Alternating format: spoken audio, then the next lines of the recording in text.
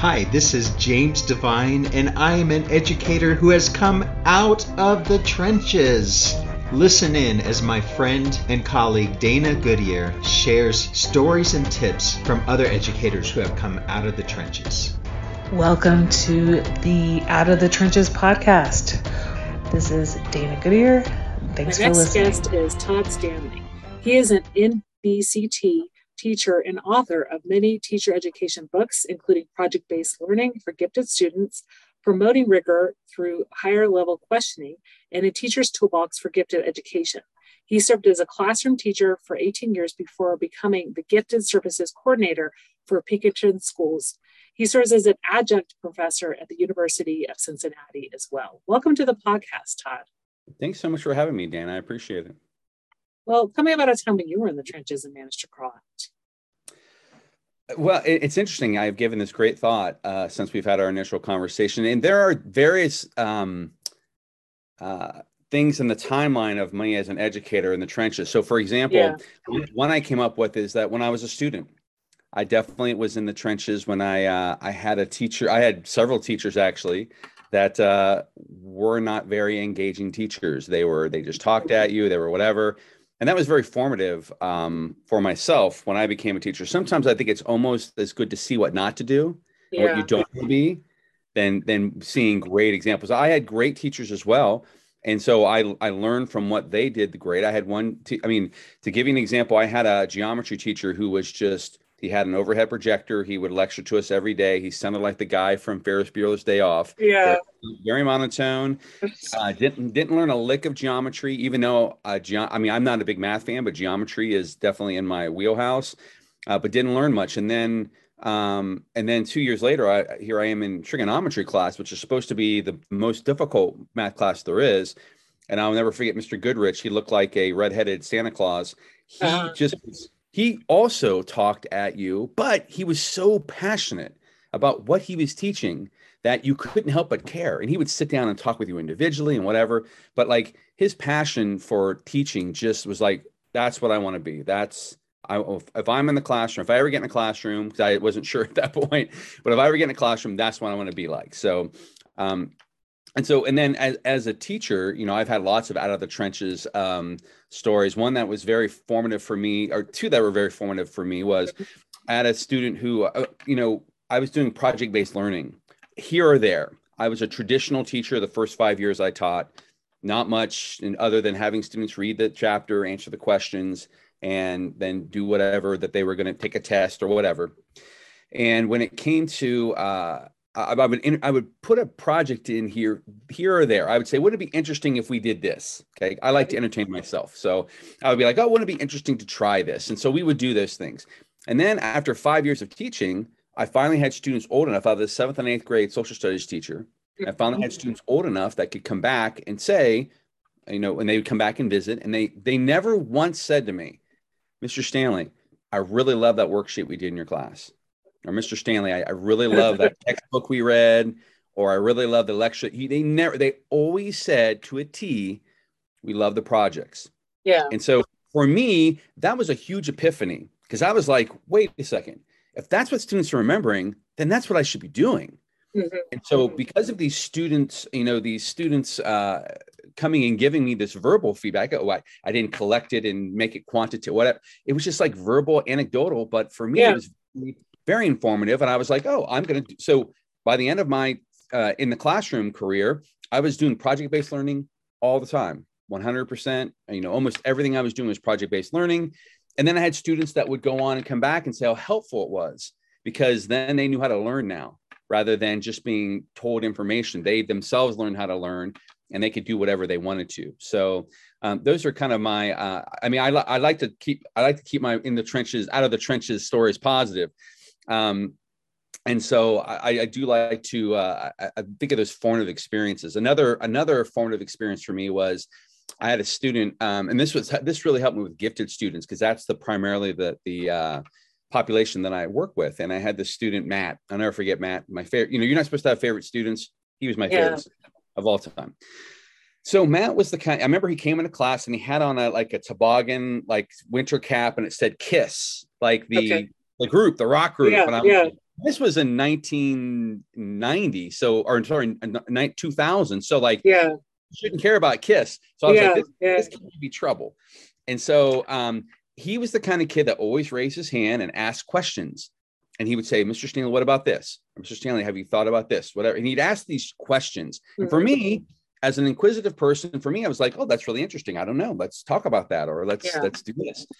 But then I had a conversation with a fellow teacher of mine. She was his language arts teacher. And her perspective was, Matt is constantly trying to make me look bad. And I'm like, what do you mean by that? Because he's always asking questions. And I'm like, but he's just inquisitive. Yeah. He just wants to know more about it. So for me, that was very informative, because I was like, when kids ask questions, it's not a result of them trying to make you look stupid or trying to challenge you. It's their curiosity. And we should be taking that curiosity and running with it rather than quashing it and saying, don't quit asking so many questions. I mean, I taught elementary 3rd and 4th graders. They have a billion questions. Mm-hmm. And, you can't stop class to answer them all, but definitely you can address them or have opportunities for them to ask those questions in another form. So I had a parking lot where kids could write on a Post-it note their questions and put it on this parking lot. And then I go look at them and we address them later. I type individual conversations with kids. But that was really important for me, because then I realized, some people see these acts as acts of discipline problems. These are not acts of discipline problem. These are acts of curiosity. We should be working with that rather than against that. So that was another really formative out of the trenches story for me. So, yeah, I mean, definitely that's inquiry based, and like really, the kids that want that knowledge, they ask the questions, and sometimes it is like often they ask questions because they didn't hear the answer you just gave, but those are the frustrating ones. Don't get me wrong. I just said that. Yeah. Well, let's talk about your latest book, which is How the Hell Do We Motivate These Kids? So in terms of just the general ed teacher, especially now when we have a lot of kids who had online school a few years ago, and they're still trying to play their games on their computer whenever they're working on the computer and distracted. And, it's hard, that seat time, right? Because we know like they only have a certain amount of reserve, right, to stay focused. So we've seen you have a breakout session. You have a slide where there's pictures of disengaged kids on their phones and the teachers up there. And, they're not really paying attention to the teacher. And that's pretty common across our classrooms. So tell me a little bit about what we can do. Sure. So from my perspective, it doesn't matter, gifted, special ed, I've taught them all, regular ed, whatever. And motivation comes down to in my opinion, it comes down to the same thing, which is that, like, do kids care about what they're learning about? Yeah. So if kids care about what they're learning about, they're going to be way more engaged. And it also, do they care about how you're teaching it? So not just what you're teaching, but how you're teaching it. I often struggle because I feel like I've seen this with my own daughters. I have 2 daughters, one who is now a sophomore in high school and one is a junior in college.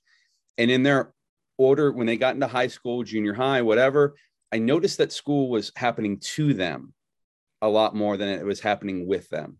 Yeah. So when they were younger and they were in elementary school, they loved to go to school because when they went, school was not being done to them. They were part of the process. They were experimenting. They were trying things. They were doing things that they weren't sitting in rows and they weren't being talked at.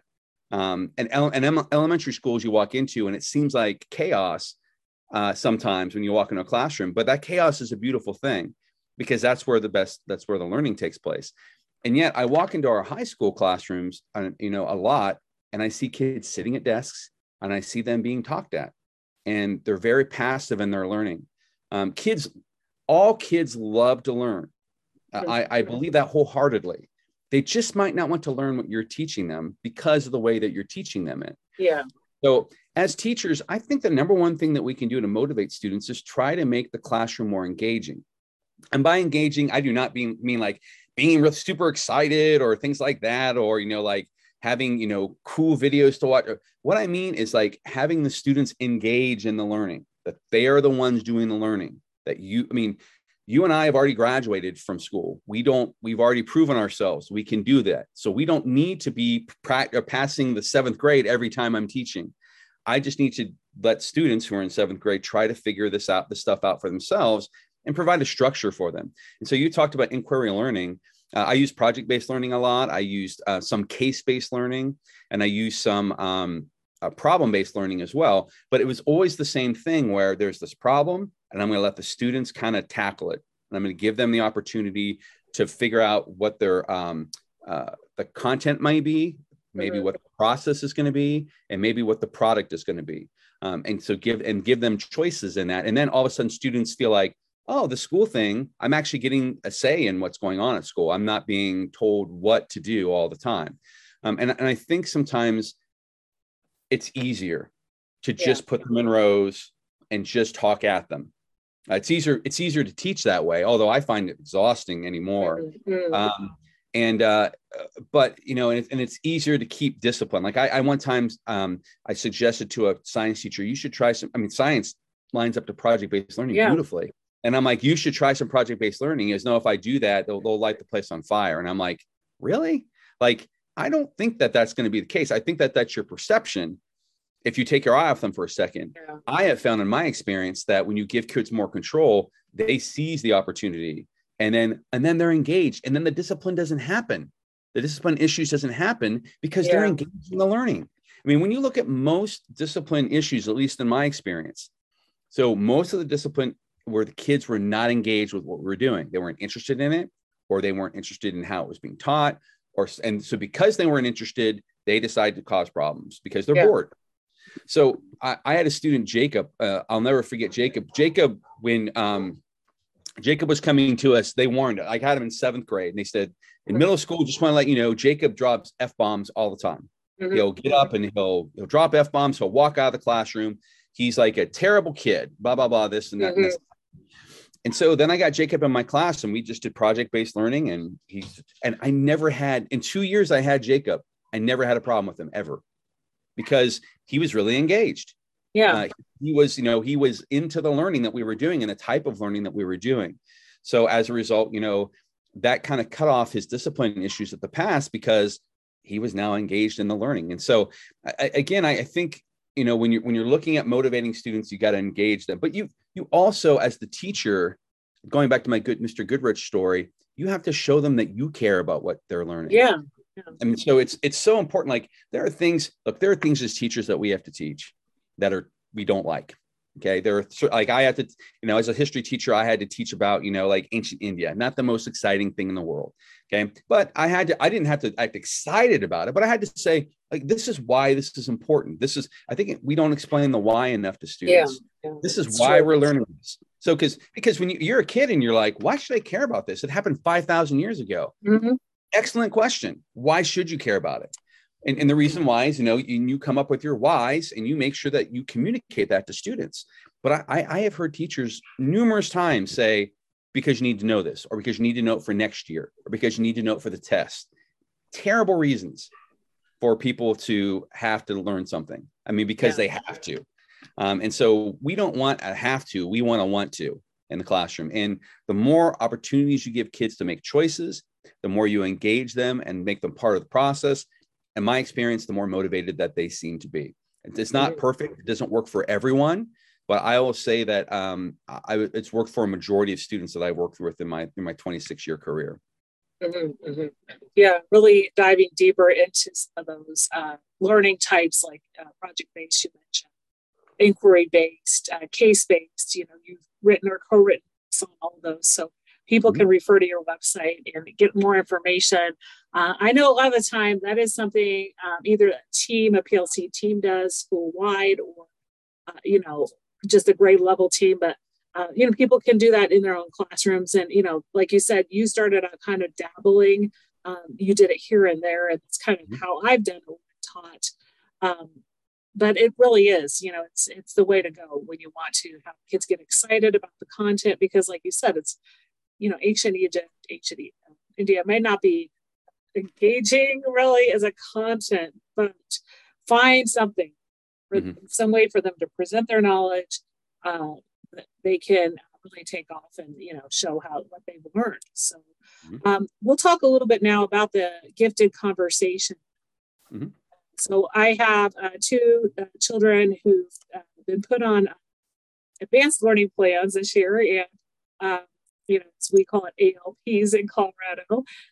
It's called different things in different states, but one of my kids is twice exceptional, so on an IEP as well for ADHD. So as a parent of a twice exceptional kid, but also keeping in mind students of color who are underidentified, how can we better serve the twice exceptional students? Excellent question. And it's interesting because, as I'm sure you have as well, you've seen things come and go and change and be made aware of in education as the longer that you're in it. And so when I first started out as a teacher and I was teaching gifted students, special ed student couldn't be gifted. I mean, there was just, it was like, no, they're special ed. They need to be at that part. And so I remember, and talk about a story out of the trench, I had this student, Zach, and he was struggling in our program. We had a program, a magnet program where kids came from all over the city to come to the school. And basically my philosophy was, well, if he can't keep up, then he needs to be kicked out of the program, which is now I'm just shamed to think about, like, that's the way I approached that. But that's the way, like, it just was, that's the way that we did things. Not that makes it right. And so it became an educational thing for me where and the happy ending to Zach's story is that I learned how to start making things, putting them in chunks. Like, we were doing project-based learning and he had ADHD. So imagine how difficult that is to do a long-term project when you can't stay focused for more than, a little bit. And so I learned how to chunk things to make them more accessible for Zach. And I would sit down and talk with Zach every day, how things going, where are you at, whatever. And Zach was a really good learning experience for me because it was like, no, they can't, special ed students are gifted. Special ed students actually can sometimes be more gifted than your typical kid. And so that was a real eye opener for me. And so 2E is kind of, it's interesting because it's kind of a new term, although they've been there all along. And so it's not like 2E kids didn't exist when we were in school. They were there. We just didn't know how to identify them. And so what I'm learning, I'm doing a lot of work on this actually, because it's something I don't know enough about. And I'm the kind of person that, like, if I don't know enough, I want to find out more. So, and the one thing and Emily Kircher Morris, who has written a few books on 2E, and she has a podcast called Neurodiversity Podcast, is an excellent resource for such things. And she talks about, like, the most challenging thing is first off, to properly identify. Because if you're gifted, your special ed may cause your scores to not be high enough to be identified as gifted. If you are special ed, your giftedness may prevent you from getting a diagnosis that you need, that's part of that special ed process. You might have dyslexia or dysgraphia, but you're smart enough that you can get by and you can fool people and to think, okay, this person doesn't have this issue or whatever. And so identification is a big one. It's probably in different states identified differently, and some have universal screening and some do not. Some use subs tests, some do not. So it's different wherever you're at. But we have to find ways to properly look for, these gifts in either special ed students or special ed but special ed issues in gifted students. And so that's the first thing, is just, as teachers, we need to be more aware. Okay, we need to not have to wait until a Zach comes along until we figure this out. Unfortunately, there's not a lot of training when it comes to working with both of these kids. The kids that has both ends of the spectrum. So I've met a lot of teachers that are excellent at teaching gifted students. I've met a lot of teachers that are excellent at teaching special ed students, but I've not met that many who are good at both. The reason why is that you have to be addressing both of these. And the one thing I've learned through my research is that you start at a strengths-based approach. In other words, when we look at special ed, we're like, the kid can't do this, so we need to accommodate that. That's a very weak-based approach. Instead, we should say the kid is really good at this. Let's take that and then help with this over here. Let's take their strengths and start to use their strengths to benefit themselves and to give them coping mechanisms, to give them strategies. One thing that has come up a lot as I do more and more research is that the biggest issue with twice exceptional kids is that they often lack executive functioning skills. And executive functioning skills are things like time management, being able to prioritize your task, being able to chunk things into parts and figuring out when you have to get to a certain deadline and get things done and move on to the next thing. And so it could be organization. Like you open up their backpack and it's like, there's stuff everywhere. Yeah, stuff from 3 years ago. Oh, here's something I did 3 years ago and I forgot to turn in. And the kid gets a bad grade not because they didn't do the work, but because they couldn't find it in their book bag. Yeah. So, we run into these students all the time that have these not just 2E kids, but a lot of kids, gifted, non-gifted, whatever, that have executive functioning issues. But 2E kids, and typically almost always have executive functioning issues. So as teachers, one thing that we can do is we can try to explicitly teach these. I heard something today that was really interesting when I was listening to her podcast, which is that we as teachers sometimes say, well, that, and that's up to the parent to, teach those things, whatever. But the reality is if you're a parent who did poor and who in school, you struggled because you didn't have executive functioning skills, how are you going to teach your kid that? So, we need to, as teachers, say, okay, in general, students I was really big on teaching kids how to take notes. And so I started teaching third graders how to take proper notes because I felt it organized their thoughts. It gave them something to refer to lately or that they could refer to remember.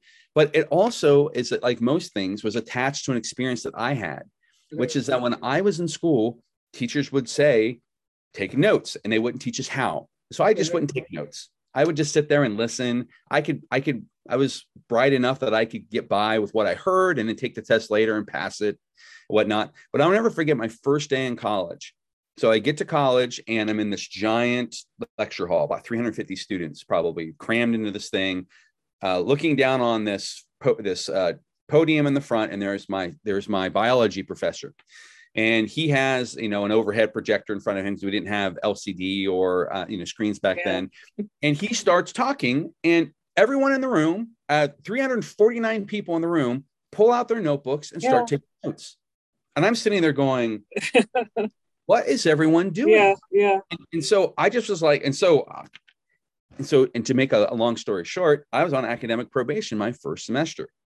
But it was a real eye opener for me.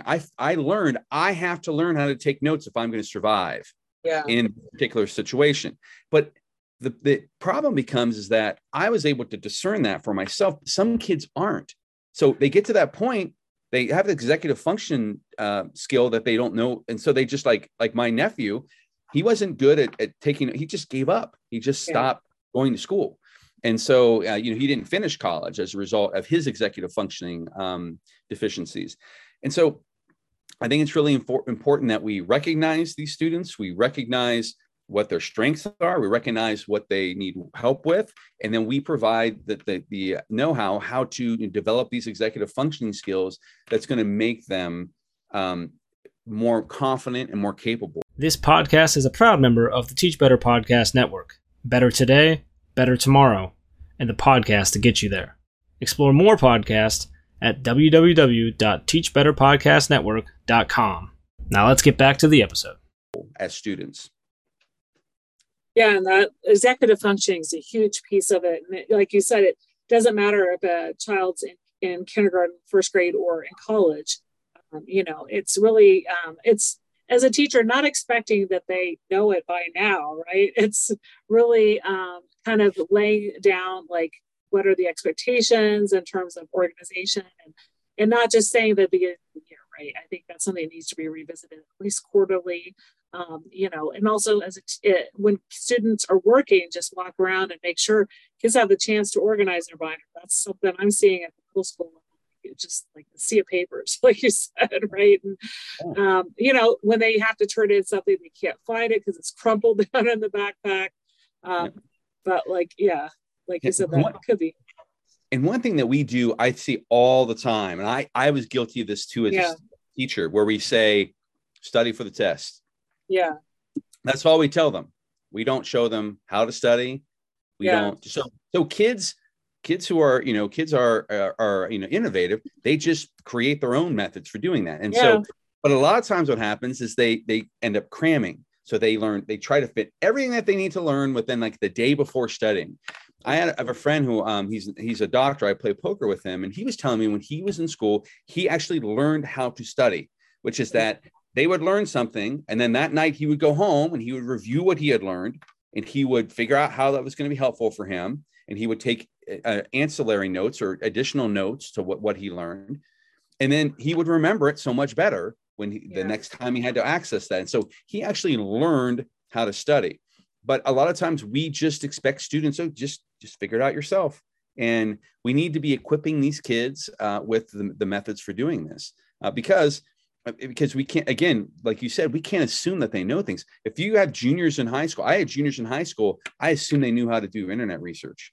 They've been in school for how long? They've been dealing with the internet, whatever.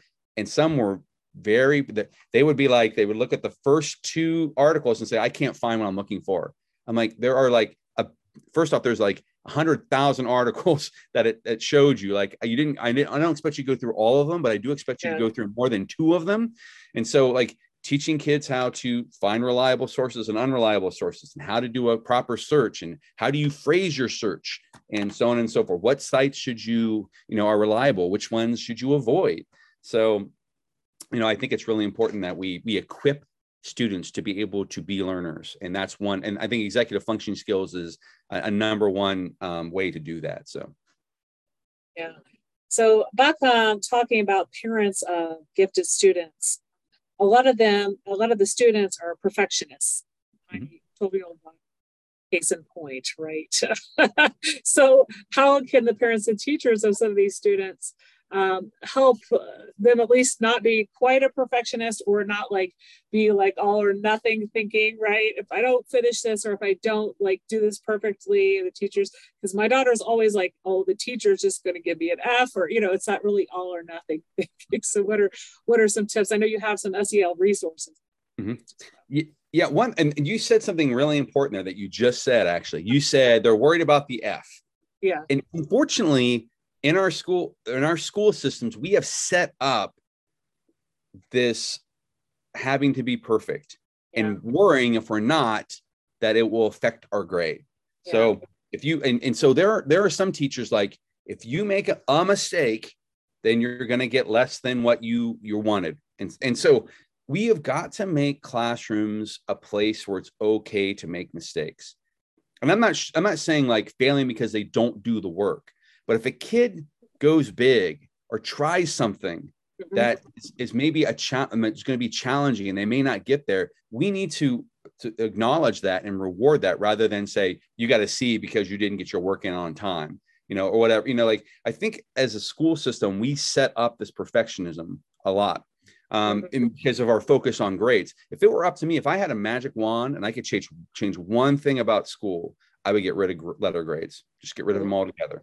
I've been teaching the last 3 years online to students overseas. We don't have letter grades, and it works wonderfully. Kids just get feedback and they get things they can improve and things that, that they are doing really well. And it doesn't come down to a grade that they're trying to get to. And this goes back to that motivation factor. A lot of the ways that we motivate kids in school is through extrinsic motivation, the grade or a reward or this or that, rather than the intrinsic motivator, which we should be focusing on, which is that, by learning this, that you know something now and you can do something with that. It's for learning for the sake of learning. And so a lot of times we don't do that, but we'll push that aside because I don't have a magic wand, and we'll talk about, what you can do with kids who have perfectionist tendencies. First off, I think sometimes these are caused by parents having too high expectations. So I'll give you an example. I always tell my daughters, I don't care if you get A's. I just want to know that you tried, you made an effort in the class and whatever. And then they'll come home with a B and I'll be like, what happened? Yeah. So I'm contradicting the message that I'm sending here, which is or if they get a A minus, I'll be like, oh, why? An A minus is a really good grade. I never got A minuses. I should be applauding their A minus. Instead, I'm going, why the minus? Sometimes we as parents look at a very deficit model of what did you do wrong to not get the perfect score? Mm-hmm. And so as parents, I think we need to be careful about that. We can certainly have high expectations of students or of our children, but they need to be realistic at the same time and not always, figuring out what they did wrong. My older daughter was, I was her tennis coach for many years. And then she went on and she played high school tennis and had a different coach. And so I was used to giving her feedback, whatever. And I remember one time we were driving home from a match and I said, "Oh, you did really well in your match." And she turned to me and she went, "But," and I'm like, "I did have a but. Like, I did have a but. I was going to say, but you could have done that." And so as parents, sometimes we need to get rid of the buts, and we just need to accept that what we're getting is what we're getting, knowing that if we know that our kids are working hard. So my sophomore is not as stellar a student as my older daughter, but she works really hard. And so I always tell her, like, I'm trying to be better. If you have multiple kids, like, you make all the mistakes with the first one and then you try to rectify those mistakes with the other one. And so I'm always like to her, I don't want to see any missing work. As long as you're getting your work in and you're still getting a B or whatever it is that you're getting, or a C or whatever, that's fine. You made the effort. I don't want you to be held back because you didn't make an effort, not because, of what so I think as parents, we can do some things there. As teachers, we need to also stop expecting perfection. Like, I'll read a rubric that will say, if a kid gives a presentation, they get a 4 if they don't make any mistakes. Mm-hmm. So that kid has no room for error. And yet, as I'm sitting here having this podcast with you, I've made like a dozen mistakes already in the way I'm speaking. And so, if I gave myself a grade, am I taking off every time you make a mistake? No, because again, it's a very deficit model, and that wears on kids. So my older daughter, who I would say is a perfectionist, I just try to now, when I have conversations with her, I try to make sure that I am not focusing on the grade, that I'm like, it sounds good. And like, it's okay that you don't get this, or it's okay that it wasn't perfect, because I try to tell my students all the time, there's no such thing as perfection. It does not exist. And I'm constantly telling students this. And so I'm trying to create culture in my classroom where it's okay, because I still do teach. And when I was in the classroom, I want to make a culture where it's okay to make mistakes. The kids can make mistakes, and that there's never going to be perfect. So don't even try for it, because you're never going to get there, because it doesn't exist. And so that's a culture that I try to create in that classroom. And as teachers, we can do that by giving kids a little bit of wiggle room when it comes to things. So rather than, and the perfect example is a multiple choice test. So if you give a multiple choice test and a kid misses it, you have no choice but to take off points. And so that kid is like, I didn't get it perfect because I missed this one, this one, this one. I started using a lot of performance-based assessment in my classroom, and a kid can give a presentation or create something, or, have a product that they create, and it's not perfect, but they still get the A, because they did all the things that they were required to do, and went a little bit above and beyond that. Sure, there's a couple of things here or there that could have been better, but it still doesn't prevent them from getting their A. I always, one of the things that I struggle with as a gifted coordinator is that I have to oftentimes oversee the spelling bee contest. And you have these kids up here, they worked very, very hard. And then they get a word and they miss one letter, and we hit the bell. Ding. That ding is like a dagger in my heart every time I hear that. And I see the look on the kid's face, and I see, like, you made a mistake. You are eliminated because you made one mistake. And so we have spelling bees. They're very traditional. We've done them for years, but like, if I had my wherewithal, I would get rid of them and have competitions like Destination Imagination or Invention Convention, where you can make mistakes. And that's part of the process, actually, is making mistakes and learning from those mistakes. And so I think as teachers, we can certainly set up our work in our classroom, our assessments, our activities, whatever, to whereas kids can make mistakes, and it's okay. It's okay to take a risk, and that's okay. Again, we encourage kids to take risks, but then when they take a risk, we take off if they miss something. So it sets a bad precedent. And so I as teachers, there are certain things we can't control everything. That is for certain. But there are certain things that we can control. And so setting up a classroom where it's okay to make mistakes and that to take risks, and it doesn't have to be perfect, will help that student who is a perfectionist to relax a little bit. And so that would be my my advice to someone if working with perfectionist students. Yeah, I really like that piece about the multiple choice test, right? It's not about necessarily the points, it's about how they show their learning, right? So trying to get out of rut of just doing multiple choice, or, I used to be a teacher who would take off, taught French, and I would take off for every single grammar spelling mistake. But then I realized it's how are you able to speak the language more than necessarily each grammar. And I still do tutor students online, and they, I'm supporting them with the work that they have from another teacher. And some of those students are like, well, this teacher takes off for every single spelling mistake, every single accent mark. And, I'll just have to help work with them and, hope they get the spelling right. But it's like, that's when you're actually using the language. It's not like, did you put that ending on that? Correct. You and I are both very fluent in English. And yet, we'll look back on this and we'll say, I said this wrong, whatever.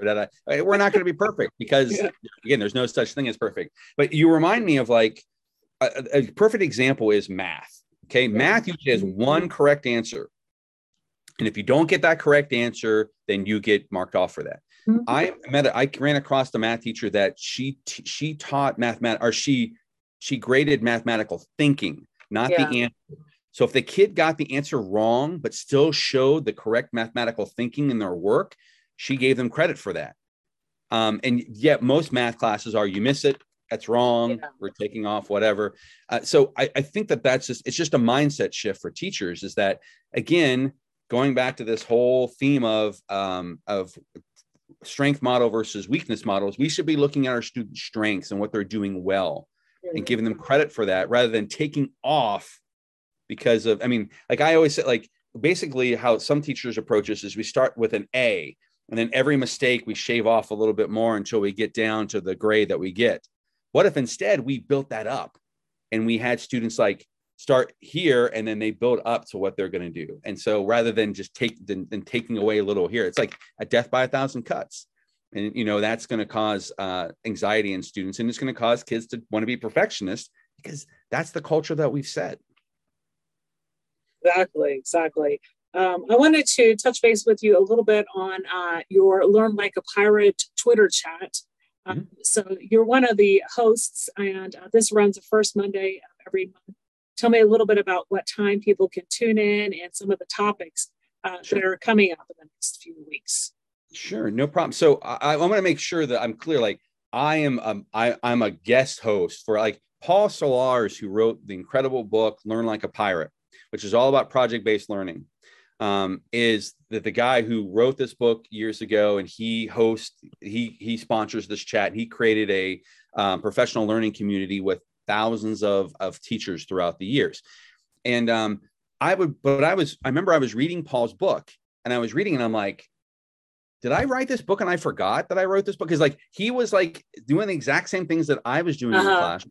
And I would read a part and I'd be like, is this guy in my mind? So I reached out to Paul and I'm like, oh, I think we're like long lost brothers, because I think we're on it. And he, it's Paul's a great guy. And he was like, he's read some of my stuff. And he's like, yeah, I felt the same way. We're kind of on the same, in the same regard. And so when Paul needed a host, I was like, oh yeah, I would definitely love to, because learning is all about community, and being a teacher is all about community.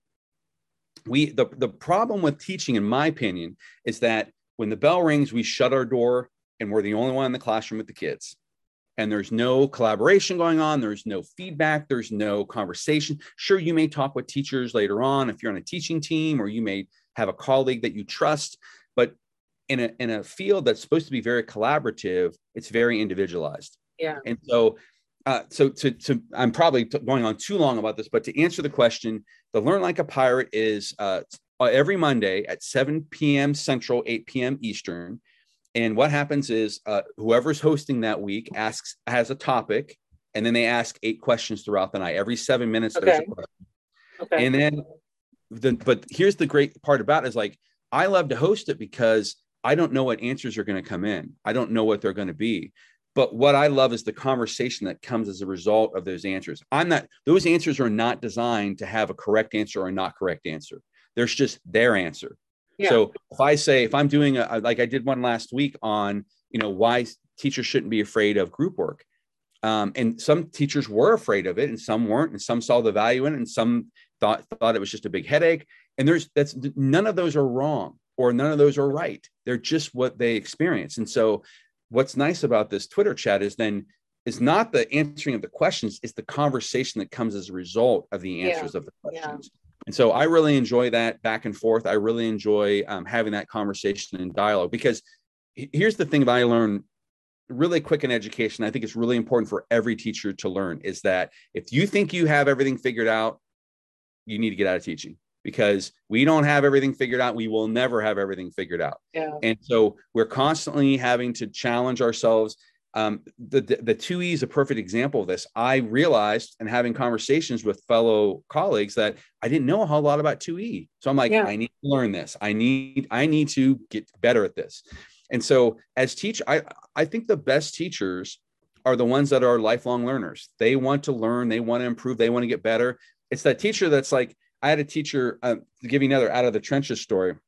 The first year I taught, there was this teacher, his name is Mr. Shannon. And I shared a room with him because I was a new teacher and I had to share rooms because we didn't have enough room for me to have my own room. And in Mr. Shannon's room, he was very particular about things. And so when we got new textbooks, he's like, no, I'm not changing my textbooks because then it messes with all my lessons. And Mr. Shannon was the kind of teacher that laminated his lesson plan, where he did the exact, if you walked in 7 years apart on this particular day, he was still doing the exact same thing that he did before, whether it worked or not. The best teachers that I have experienced as a student and as working with fellow teachers is that you're constantly reflecting and saying, this went this way, but I could make it better. I could do this to make it better. This worked this time, but it may not work next time. Because that's another thing about teaching, is that just because it works with one group of students or with one student doesn't mean it's going to work with another group of students. And so, we constantly have to be changing. People always I'm always amazed in education when I'm working with educators, whatever, and something has to be changed at the last minute and they always apologize. I'm like, dude, that's my life. That's my life as a teacher, is that we have to be on the move and thinking on our feet all the time and adapting. If we're not doing that, then we're not teaching. And so I went to a fellow colleague about Mr. Shannon. I was like, oh, he does. And he said to me these words, which stuck with me. It was the very first year I taught. And he said, you can either teach for 30 years or you can teach one year, 30 times. Yeah. And for me, it was very appealing to teach for 30 years. It was not appealing for me to do the exact same thing for 30 years in a row. That would be like torture for me.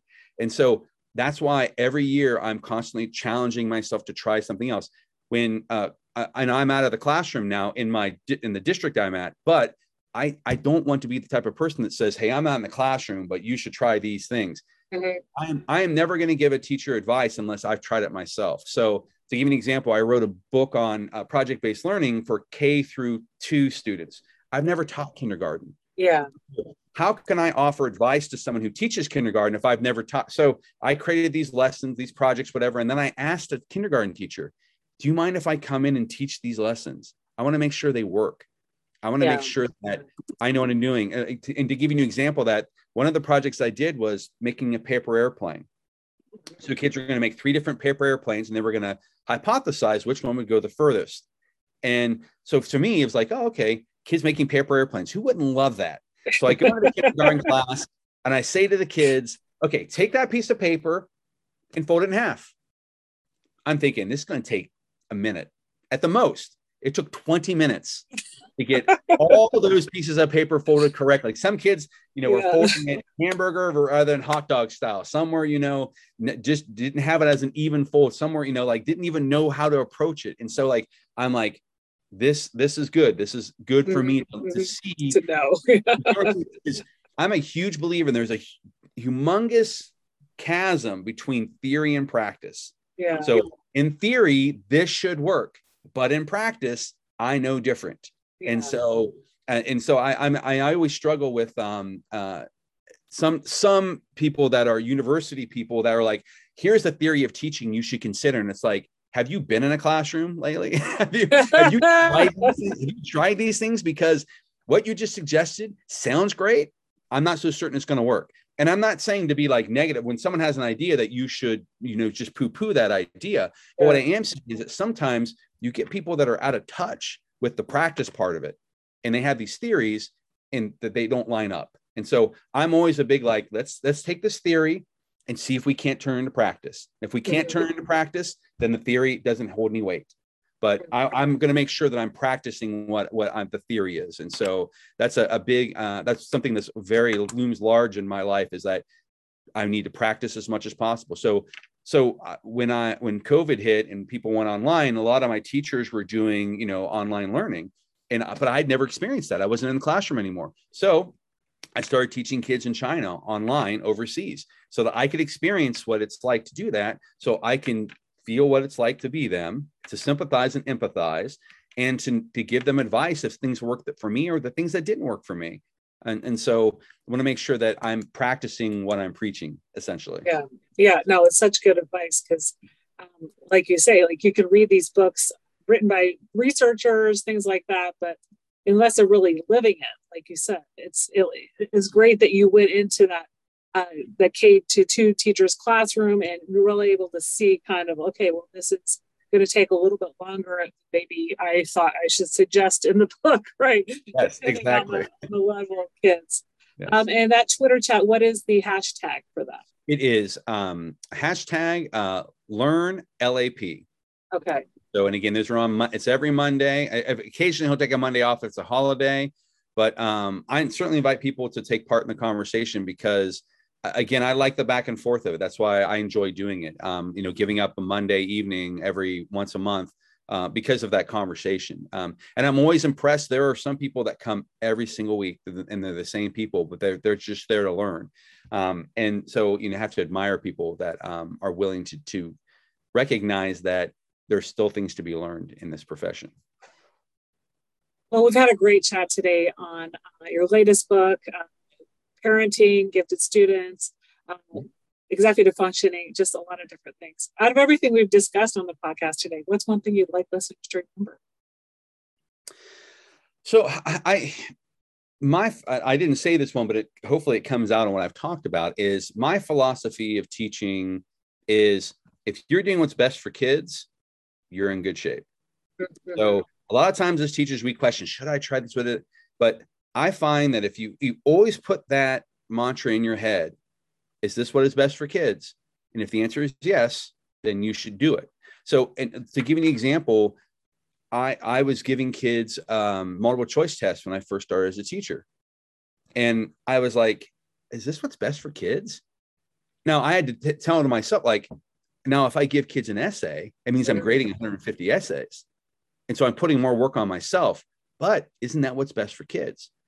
So isn't it better for them to get feedback or get the opportunity to explain themselves rather than trying to fit this answer into like one box? I mean, we are always telling kids to think outside the box, and then all of our assessments are firmly in a box. Yeah. So, there's a disconnect there. And so I guess the one thing that I would say that hopefully comes out in this conversation is if you are always doing what's best for kids, then you're doing your job. Because I think a lot of times when there become issues with teachers that they're doing what's easiest for them, not what's best for kids. And I don't want to call it lazy teaching, but I feel sometimes like teachers are like, well, I'm not going to do that because it's going to do this to me. And I'm like, well, what is it going to do for the kid?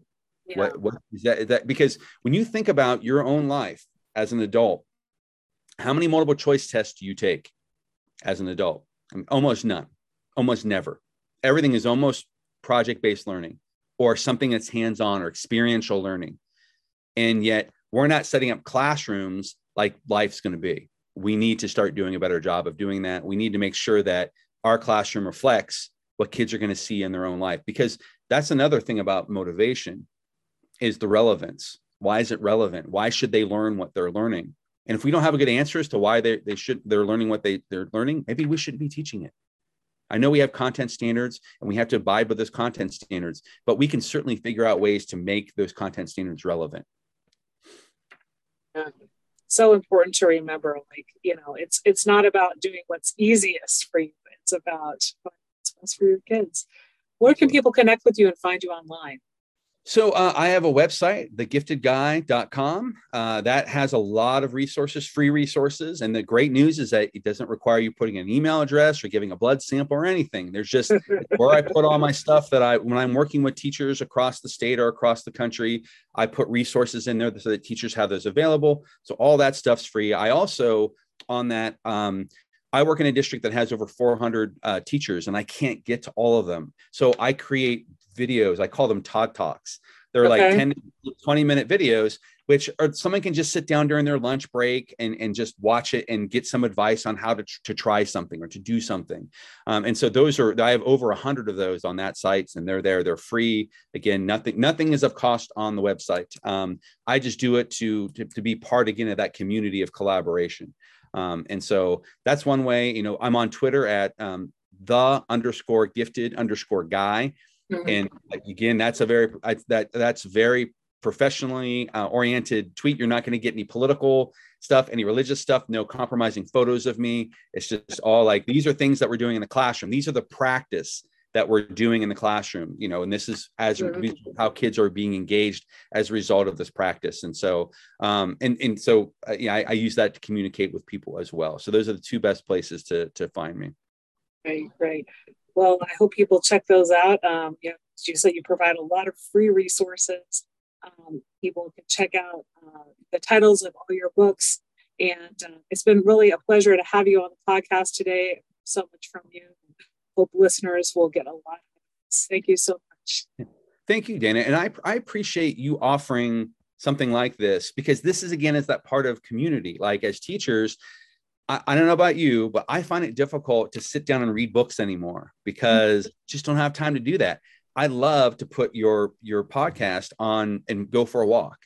Or, like today was a beautiful day, and the school I work at is about a 20-minute walk away. So I put my earbuds in and I walk to school to work, and I listen to the neurodiversity podcast. And so I love opportunities like this because it makes the learning for us as teachers more accessible. So thank you for providing that. Thank you. My book, Out of the Trenches, Stories of Resilient Educators, has now been published. Get it now at amzn.to/3b7-2z. Again, amzn.to/3b7-8x2z. Check out the show notes on danagoodyear.com to learn more about this guest and links to their social media. Please subscribe, share, rate, and review wherever you download this podcast. Tell your friends and colleagues about it, and if this episode resonates, especially with you, be sure to share it out on social media and tag me at Out of Trenches PC.